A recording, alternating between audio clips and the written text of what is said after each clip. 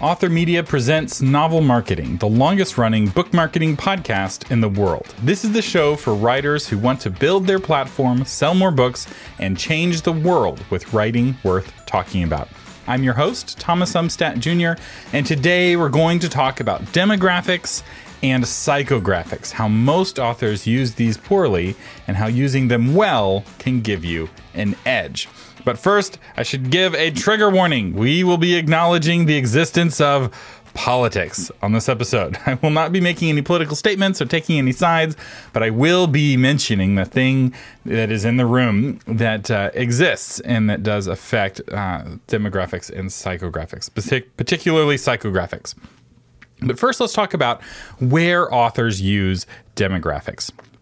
The most common place for traditionally published authors to use demographic information is in their book proposal. There's a section where you're supposed to describe your reader, and most authors use demographic terms to describe their reader. And this is a mistake, and I'll explain why later. At least it's a mistake to do it only in this way. It's also used as a reader persona, which can be helpful as you're writing for a specific reader.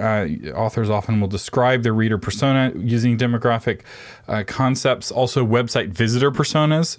Back when I ran a web design agency for authors, we would take them through a persona exercise where we would help them define the various people who would come to their website so that they could target those people very well and thrill those visitors to their website. Which, by the way, if you want help with that, I do have a free course on novelmarketing.com, 7 Secrets of Amazing Author Websites. And we actually go through those 7 secrets are actually 7 different visitor personas who will come to author websites, what they're looking for, and how to thrill them. You can get that at novelmarketing.com.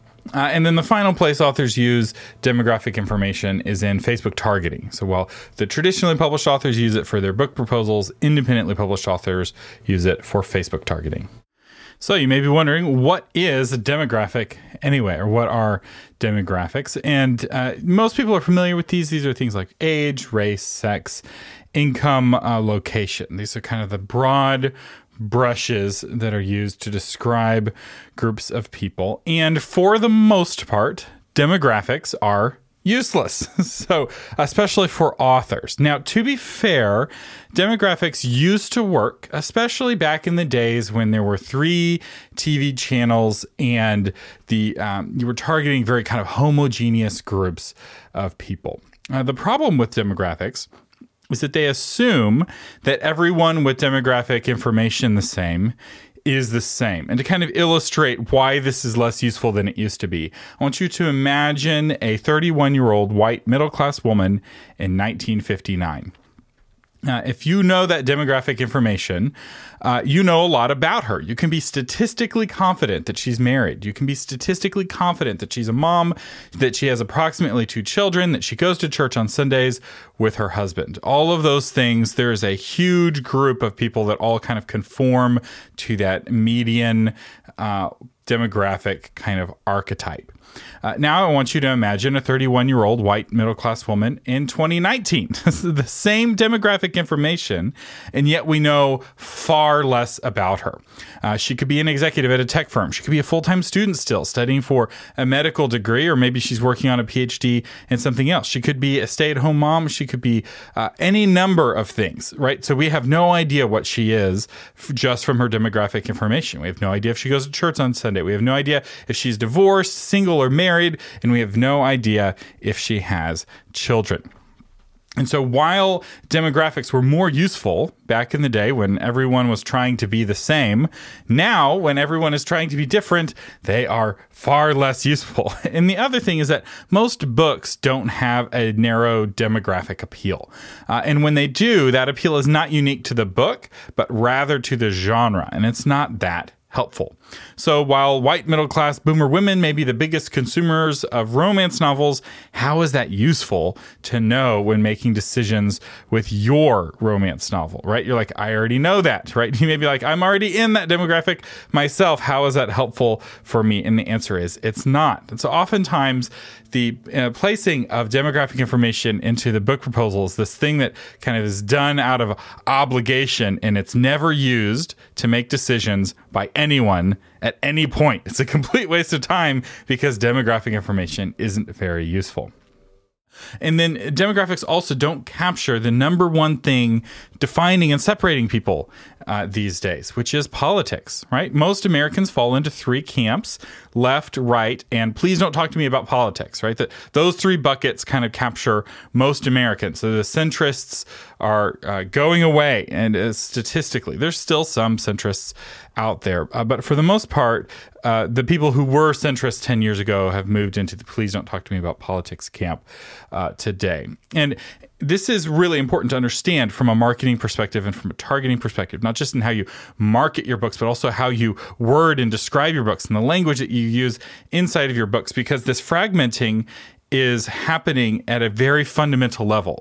The left and the right are moving away from each other, not just ideologically, not just on social media where they're unfriending each other, but they're also literally moving away from each other. Left-leaning Americans in middle America are migrating into places like California, New York, and Virginia. And there's a migration of right-leaning people out of those states and into middle America. So, and I've talked with people who are like, I want to be around others who are more like me, right? I'm leaving California or I'm leaving Texas. I can't take it anymore. And again, I'm not taking any positions. I'm seeing it. The migration's happening both ways. In fact, they're often selling each other their houses as they're relocating to be around people who are more like them. And I hear that the same thing is happening in the UK over Brexit. Leavers and are unfriending Remainers on Facebook and vice versa. I don't know if the migration is happening in the UK. I feel like people are a little more sticky to where they live. There's less mobility in the UK as opposed to the US. People don't just pick up and move to Scotland. But there is a cultural, social kind of moving apart. And this really impacts marketing because your word of mouth, right, the kind of ripple, I guess we could use, only works within social networks. And as the left and the right are moving away from each other, if you're rippling in one community, that ripple won't reach the other. And more each year, people on the left and on the right are reading different books. They're watching different movies. They're watching different TV shows. There's this kind of schism that's happening in society. And don't shoot the messenger, right? If you don't like that that's happening, I'm not at fault, right? I'm just describing what's happening. And as a marketer, one of the kind of frustrating things about a marketer is that you have to work with the world as it is, not as you want it to be. So while we would like for everyone to get along and sing Kumbaya around the campfire, we can't make that happen. And if we want to sell our book, we have to sell our book in the real world. And from my experience working for authors, for most authors, as many as 80% of their readers fall into the same bucket they do politically. So if they're in the please don't talk to me about politics bucket, most of their readers are in the please don't talk to me about politics bucket. Because if that's where you are, that's where the ripple starts, right? You are the stone that falls in the pond, and the ripple only ripples in your own pond. And so unless you are around people who are very different than you are unlikely going to ripple in that pond. And you have to be okay with that to some degree, because you can make a lot of, these three big buckets are very big, right? They're not demographic necessarily, but there's still a lot of people in each one of those buckets. We're talking millions and millions of people in each bucket. So you can make a lot of impact and a lot of change and a good amount of money selling books in whatever bucket you are. And we'll talk about ways of reaching different buckets here in a little bit. But anyway, those are the problems with demographic information. They don't capture the world as it is. They capture the world as it used to be. So what savvy marketers use, what savvy publishers use, and what savvy authors use now is what's called a psychographic. A psychographic looks at the psychology of the person rather than the superficial details, right, of how old you are or what ethnicity you are. That's not very helpful. But if you can understand someone's psychology, if you can kind of understand what your readers psychologically have in common, you'll be able to target them much more effectively, because it may be that they're very different, right? They may look very different, maybe at very different ages, and yet they have very common psychology. The psychological need that drew them to your book, once you understand what that is, it allows you to be far more effective in your marketing. So I'm going to kind of share some different psychographic elements and just to kind of help you understand what psychographics are. So the first one, if you hear anyone talk about psychographics, it's attitude, right? So what is their attitude about a certain thing? So kind of the classic marketing 101 attitude is their attitude when it comes to money, right? I always buy the cheapest option versus I'm willing to spend extra for quality, right? Those are different attitudes that different people have, right? I know somebody who will always buy the cheapest option all the time, right? That's his worldview. And the way that you market to him is by being the cheapest, right? Like that's the only criteria.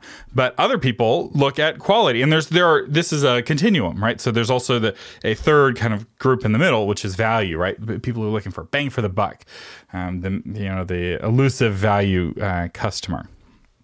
But they can have attitudes about everything, right? They can have attitudes about your genre, right? The biggest challenge that you face is that most people have an attitude that is hostile to your genre, right? There's no genre that appeals to everyone, right? Every genre only appeals to a small slice of the pie, which means that every other kind of reader isn't going to be attracted to your genre. And so it's really important to kind of stick to your knitting, so to speak. So the most popular genre, mystery, thriller, suspense, is still only a small slice of a pie that has a whole bunch of slices in it. And the next psychographic is desires. What is it that they want? And sure, there are the generic desires, right? We all want to be healthy, that are kind of common to humanity. JFK did a really good, in one of his speeches, he was talking about certain desires that we and communists have in common, or Soviets have in common, right? And they both love their children, things like that. I'm not talking about that because it's not helpful, right? What we're looking for is the desires that are unique to your readers that your non-readers don't have.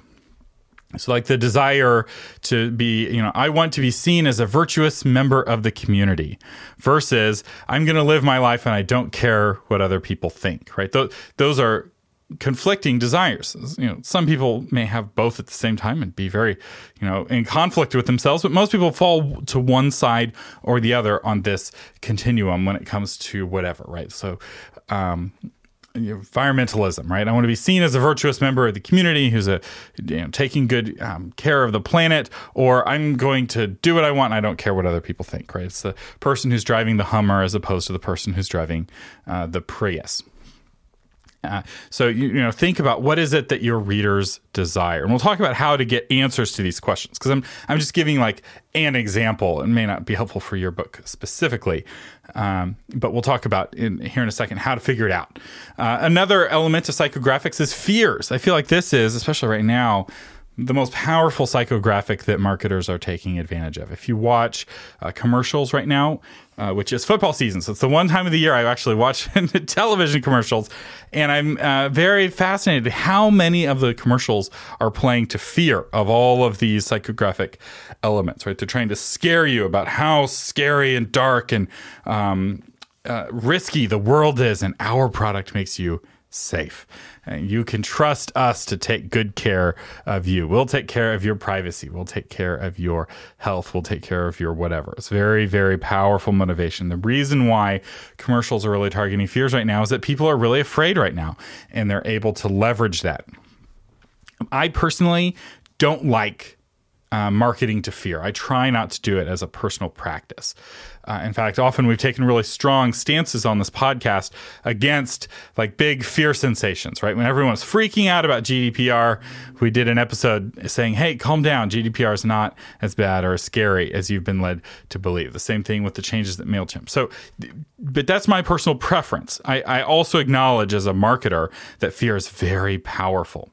Right. So to kind of give you an example, I'm afraid of guns versus I'm afraid of being an unarmed victim with no way to defend myself. Right. Those are both fears that lead people to totally different perspectives when it comes to something. And I'll share an example of a book that plays to one of those groups here in a second. Another is personality.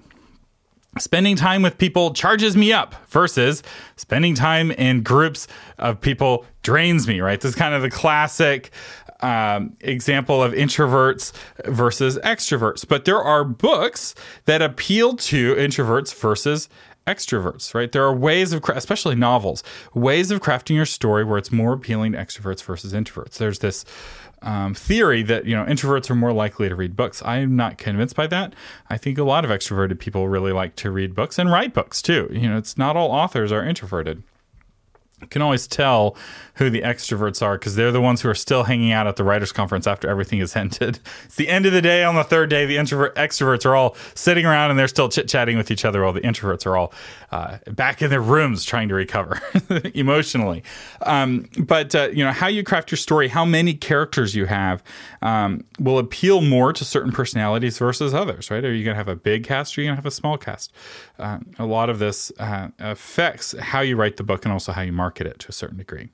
Another psychographic element is pains, right? What are it could be physical pains, but usually it's more common to be psychological pain. So maybe you're writing a self-help book on how to overcome some physical challenge.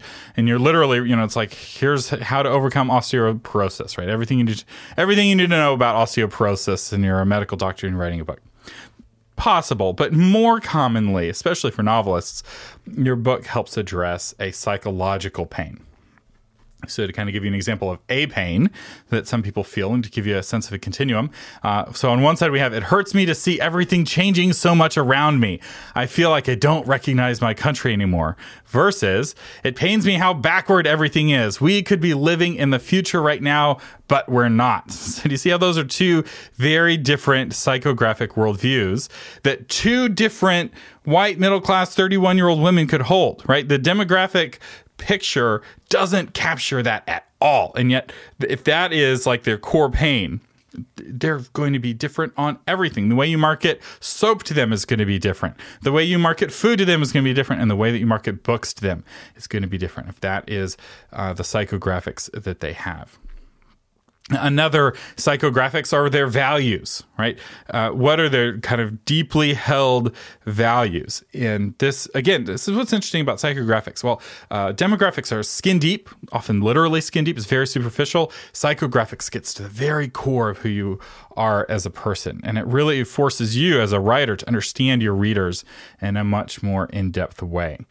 So, values.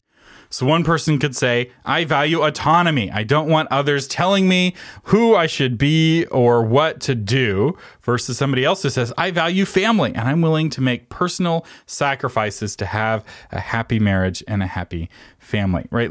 This isn't, I just kind of came up with these examples off the cuff. So this is perhaps not a great example of kind of conflicting values, but it's an example, right? So you want to find out kind of what do my readers value specifically. Another thing is opinions, right? Are they a dog person or a cat person? Opinions can be a psychographic element, and a psychographic element, if you find the right opinion, it can be very targetable with Facebook ads or what have you. And then finally, passions, right? What are they passionate about? Are they an NFL fan? Are they a hunting fan? Are they an environmentalist? Do they believe that all sports ball is the same and they're not into sports at all, right? What their passions are is really key. Again, very helpful for targeting. With your marketing, whether it's on Facebook or somewhere else. If you can understand that they're passionate about, your readers are all passionate about certain things, you can target things that no authors are targeting. So I'm going to give you some examples of what this looks like. Psychographics are much more useful in helping you make decisions because once you figure out what the psychographics of your readers are, they force you to understand your readers in a more fundamental way, like I said, while demographics are very superficial. And while demographics ask the question who to get to the answer of who, psychographics ask the question why to get to the who. So they treat people more uniquely in a sense, or they ask kind of more probing questions. Readers who share nothing in common demographically may like the same book. So here are some examples. I took a couple of books that were easy for me to kind of break down the psychographic why behind. And this is where it'll be interesting, with your book to figure that out. So the first book is Monster Hunter International by Larry Correia. Very successful book. When I looked it up, I think it had 1,400 reviews on Amazon, and it's created kind of a series empire of Monster Hunter books. These are urban fantasy books that I would summarize as libertarians with shotguns versus evil vampires. And I would venture to guess that 80% of the people who read these books own a firearm because these books play to the fantasy of using a gun to defend your family from the evil world. And what is more evil than a vampire, an undead creature who's trying to kill your family, or a werewolf or a zombie? He's got all of that. So, you can kill a zombie without remorse because it's already dead. It plays to that value of protecting family, but also that kind of longing or that desire to be the hero who stands against the darkness with your shotgun. And this is the kind of book that you could market at a gun show. It's not about guns, right? I mean, sure, they have guns while they're fighting these monsters, but once you understand the psychographics of the kind of person who this book appeals to, suddenly you're like, wow, I can market this book in a place that very few other authors are going to. Most people don't go to a gun show to market their book, right? And if you're targeting a different group of people, right, that would be the worst place to go to market your book. But for this book, that could be a way to do it. Or even if you're not physically going to a gun show, you could target those kinds of people with ads on Facebook. So now let's go to a very different kind of book. The Ebb Tide by Beverly Lewis. This is an Amish book, and it's a part of this Amish genre, which is huge. I mean, this is a genre that sells millions and millions of dollars worth of books every year. And it's driven by, if you look at it demographically, evangelical women buy Amish books. But that is not very helpful because not all evangelical women buy Amish. A lot of evangelical women wouldn't touch an Amish book. And so if you're targeting demographically, you're going to get a lot of false positives if you're trying to market an Amish book. The demographics aren't really helpful here. They're a little helpful. They're not very helpful. But when you look at the psychographics, you get a different picture. So Amish books are a balm for readers with a certain kind of pain, specifically the pain of future shock, the trauma of experiencing your culture change so quickly around you. If you are pained by the amount of change, you're just exhausted by the amount of change, an Amish book is a vacation to a world where nothing ever changes, right? That's the whole appeal of an Amish book, or one of the appeals, right? It's a wholesome context, but it's also a context where you know exactly what you're getting because so little changes. So where could you market an Amish book? Homeschool convention, right? The kind of homeschool moms, often they're homeschooling with similar psychographic motivations. Not all homeschool moms are into Amish, but it's the kind of, just like not all gun show attendees would be interested in a movie with, vampires and zombies, but it would be a market where suddenly you're not competing against nearly as many other authors. And this is the edge I'm talking about. So there's a bunch of different books, and I realize we have listeners across the political spectrum and around the world. So I realize I only shared political examples from the UK and the US. Those are the countries that I'm most familiar with the politics of. But this is true regardless of where you are and regardless of who you're targeting.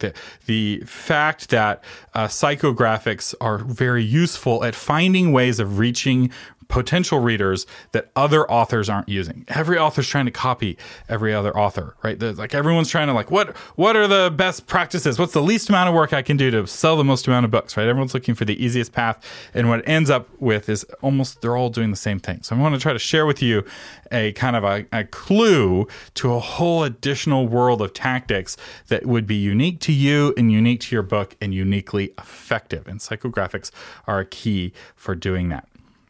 I do want to say, though, that psychographics are not a limit, right? Just because you're targeting one psychographic group doesn't mean that you're limited to just that group. And there are ways of targeting more than one group. So if you look at the runaway best-selling books, they are able to appeal across the political spectrum and across different psychographic clusters. And the company who's doing this the best right now is doing it in film, actually, and it's Marvel. So they have this cinematic universe with all these different superheroes, and each superhero is crafted to appeal to a different psychographic community, right? The people who are fans of Iron Man are not the same people who are fans of Captain America, right? Like those appeal to very different groups of people, and it's not demographic, right? You'll have demographically, it doesn't tell you anything, but there's a certain set of values that Captain America has that are different from the values that Iron Man has, and they appeal to a different kind of person. And those are just two examples. The Marvel Cinematic Universe has dozens of heroes that are each designed to attract different kinds of people. and they're able to bring them all together. Now, it'll be interesting to see how they do it as they're some of those characters are no longer with us. I don't want to give any spoilers for those of you who are not up on your Marvel films, but how will they do the fourth iteration of Marvel without all of their mainstay heroes? All right, so you're like, okay, Thomas, I believe you. Psychographics are powerful, but how do I figure out the psychographics for my readers? Well, here are some tips to help you do that. The easiest one is to read their reviews and look at the words that they say. Why do they like your book? This is only somewhat helpful, especially if you don't have very many reviews, because there may not be enough here to kind of connect the dots, so to speak. Right? You need 2 dots to make a line. You need to find those themes that the reviews have in common.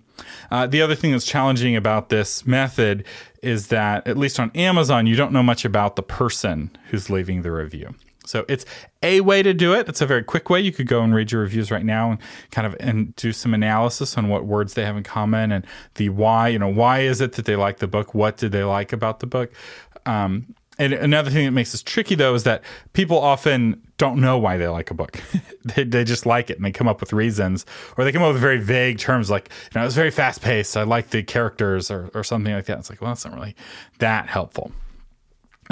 Another tool that's more helpful is to look at the other books that they read. So definitely on Goodreads, you can see other books that they read. And the collection of books that somebody's reads creates a fingerprint that tells you a lot about somebody. This is how Amazon does their targeting. This is how machine learning works, actually. Machine learning doesn't really look too carefully at demographic information, because it's not helpful. Machine learning looks at your actual behavior and your actual personal preferences, and then it finds other people with personal preferences, and it gives you recommendations based off of that, right? This is how your Spotify Discover Weekly playlist is often shockingly good. You're like, I've never heard any of these songs, and yet I like a lot of them. Now, there's some misses, right? Machine learning is not perfect, but it's surprisingly good, and this is how it works. It looks at the other songs you've liked, then it looks at the songs that other people like, and it finds those commonalities. It makes recommendations based off of that.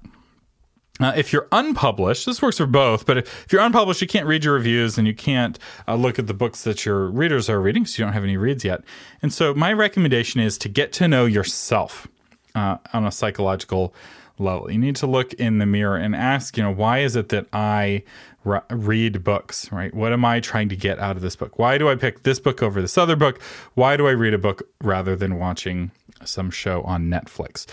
For most authors, they write for themselves, right? They are the target audience, especially for their early books. As authors mature, as authors get more experience, they start to expand their demographics or in their psychographic targeting a little bit and start to write for different markets. But having worked with thousands of authors and looked at countless book proposals, almost always authors just describe themselves, right? So if the writer is a 45-year-old man, he puts in the demographics, I'm targeting men between the ages of 30 and 50, right? See, it's some sort of range that they're in the inside of. It's very rare do I see in a book proposal someone describing a target audience that they are either not in now, which is most of the time, or were in earlier, right? So sometimes somebody who, let's say, was going through a divorce, right? They're through the divorce now, but they're writing a book for people who are going through the divorce. So they're kind of targeting people, they're writing for themselves in the past. Very rarely do you have somebody who's writing for a group they're not in at all. Most commonly, I see this in YA. So often YA authors are not YA readers. They're no longer young adults themselves. Sometimes they are, but usually they're not. But there's a gold standard. Those are all the kind of ways to do it that are kind of weak. There's a gold standard, though, and you're not going to like it. But it's surprisingly inexpensive. In fact, it doesn't cost you any money at all. But you're not going to like it. Or at least some of you are not going to like it based off of your personality. And that is talking to your readers in real life and listening to what they say. You get to know your readers. You get to know the why, right? You have to listen very deeply. This is not a superficial conversation. You have to really get to know them really well. And the one way to do this is to kind of gather to yourself a core group of beta readers. that are kind of your team for each book, and you get to understand them, and you get to understand why they're drawn to your writing and why they're drawn to books in general, what they're looking for, right? The kind of person who's reading science fiction for escape is not trying to escape the same psychological pain as somebody who's reading fantasy, as somebody who's reading Amish, right? The person reading science fiction is like, the future can't come fast enough. I want to go visit the future since it's not here now. Whereas somebody reading Amish is wanting just the opposite, which is why a book about Amish in space is tricky to sell, right? Because who are you targeting? You're targeting Amish readers who don't want things to change. It's very weird and different and new. Or are you targeting science fiction readers who are wanting things to be new, and Amish is very strange? That book is targeted at science fiction readers because the Amish folks aren't going to go to the Amish readers aren't going to go to space with you. But anyway, talking to them in real life, and then also kind of having a focus group, which for me is like the launch team or the beta reader team or the research team. You can call it different things, but you have a small group of 10 to 20. I'd max it out at 20. Probably 12 is like the ideal number scientifically. There's something about 12 relationships. The math on that is very interesting. I won't go into that now, but when it comes to relations, 12 is a really powerful number, and 150 is a really powerful number. And kind of, you have like 12 close friends is your max, and 150 friends is your max. So typical funeral has 150 people at it, minus those who died already. Typical wedding has 300 people at it, minus the overlap between the social networks between the couple, assuming they invite all of their friends, which, not everyone does to their weddings. But Roman units were 150. Most tribes, indigenous tribes, max out at 150. There's a lot of research on this. You can look it up on Wikipedia if you're curious. I'm getting a little off track here. So real quickly, I want to talk about how to use psychographics to sell more books. I've kind of hinted at this already, but you're using the psychographic insights to design addictive and viral books. Once you are able to understand your readers in that deep way, where you are meeting them in those core psychological places, whether it's their needs or their desires or their ambitions, their fears, their pains, their values, their passions. You don't have to target all of them, right? You just find one and target them on that. It will create the kind of book that they won't shut up about, and they'll tell all their friends about it because it's like, yes, finally, a book that's for me. And it's really powerful. And once you understand that why, you can really double down on your marketing and on your writing and really craft the kinds of books that people will love. This is also really useful for targeting Facebook ads, right? So if you're doing your research on Goodreads and you realize that 80% of your readers have all read a certain book, and maybe it's similar to your book, maybe it's not. It's like, well, gosh, I should target fans of that book on Facebook and fans of that book on Goodreads potentially, because my book is appealing to the same people that this book appeals to. But book maybe not the thing, right? Maybe it's a movie, right? Everyone who likes your book also likes some other movie. This is one of the things we talked about with Chris Fox when we were talking about Amazon ads and Facebook ads, how targeting people based off of their movie preferences is really powerful. But you need to understand them from a psychographic perspective. And you also need to understand, what are their interests, right? What movies do they like? And then finally, for those of you who are traditionally published, put psychographic info into your proposal. Savvy agents know psychographic info, and they're very impressed by it. And marketing directors at publishing firms definitely know it and are definitely impressed by it. So often, that section of the proposal, which could be an asset, ends up doing nothing for you. It doesn't hurt you to put a generic target necessarily, right? It's like, I'm writing for women between 35 and 60. It's like, okay, you just described most readers. It's not very specific. So the more specific you can be, the more you'll impress your publisher, and the more likely that this will be the section of your proposal that pushes them over the edge. It's not going to make or break you necessarily, right? They're looking at your platform and you're writing on other factors, but this really will give you an edge. If you are tied with another book and they have generic demographic information in their proposal and you've got really clear psychographic insights into your target reader in your proposal, you are going to win. Like, it will give you an edge in that way because it tells the publishing company that this is a savvy author. This is an author who listens to novel marketing and is putting these things into practice. So I hope that's helpful. I have some news. The $5 patron level that came with the podcast host directory has sold out. There are 0 left. Now, if somebody drops out, you can jump in.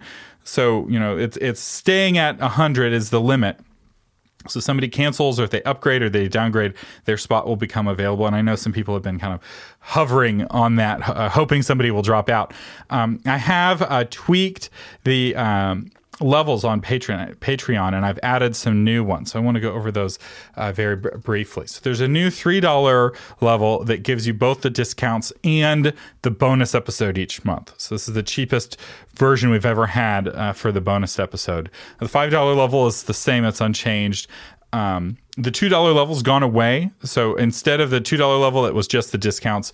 It's now a $3 level that has the bonus episode. But if you had the $2 level, you still have it. You're grandfathered in, and as long as you keep it, it will not go away. But you won't be able, if you cancel, you won't be able to get it back. And that's true with all of these changes. So you're grandfathered in if you're in one of the older platforms. But I haven't taken away anything from any of the existing levels. I just added some things.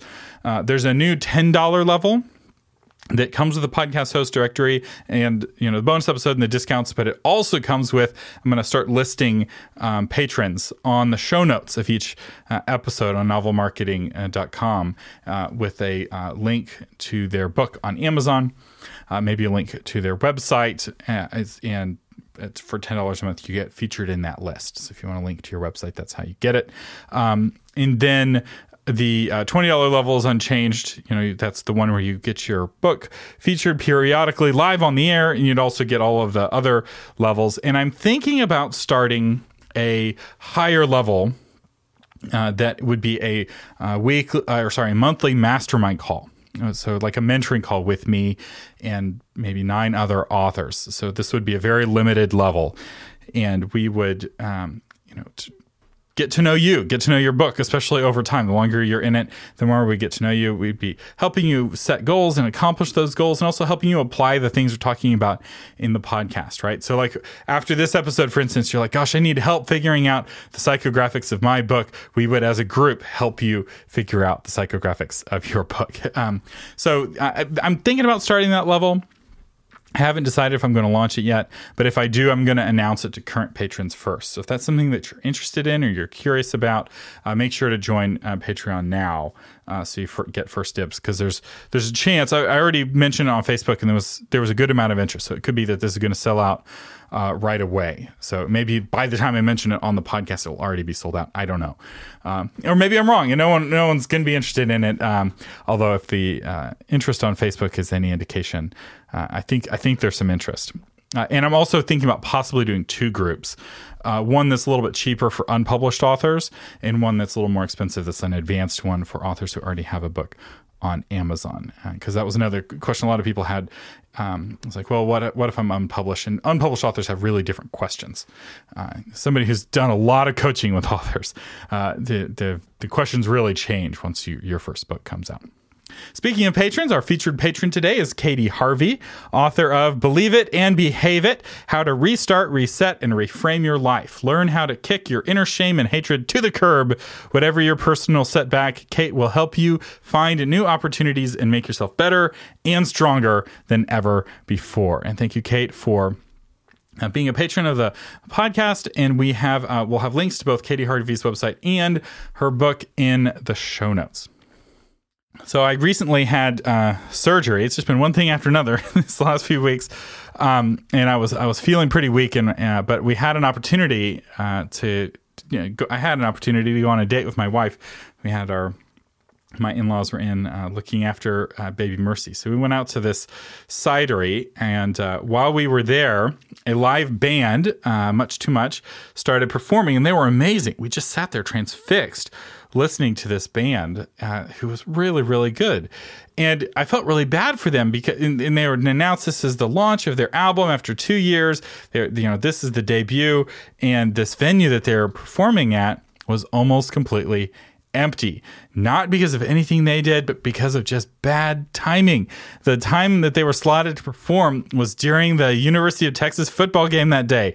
And I'll tell you, UT, I think it's the only sports team I know of that has its own television channel, right? Like, this team is a big deal, especially in Austin. And when there's a game going on, the whole city shuts down. No one is going anywhere, doing anything, and they're definitely not listening to live music. And I felt bad for this band because the venue was mostly empty on the day of their debut of their new album. But what was fascinating to me was that this was not their attitude, right? Because there were people listening and they were enjoying, because the band was great.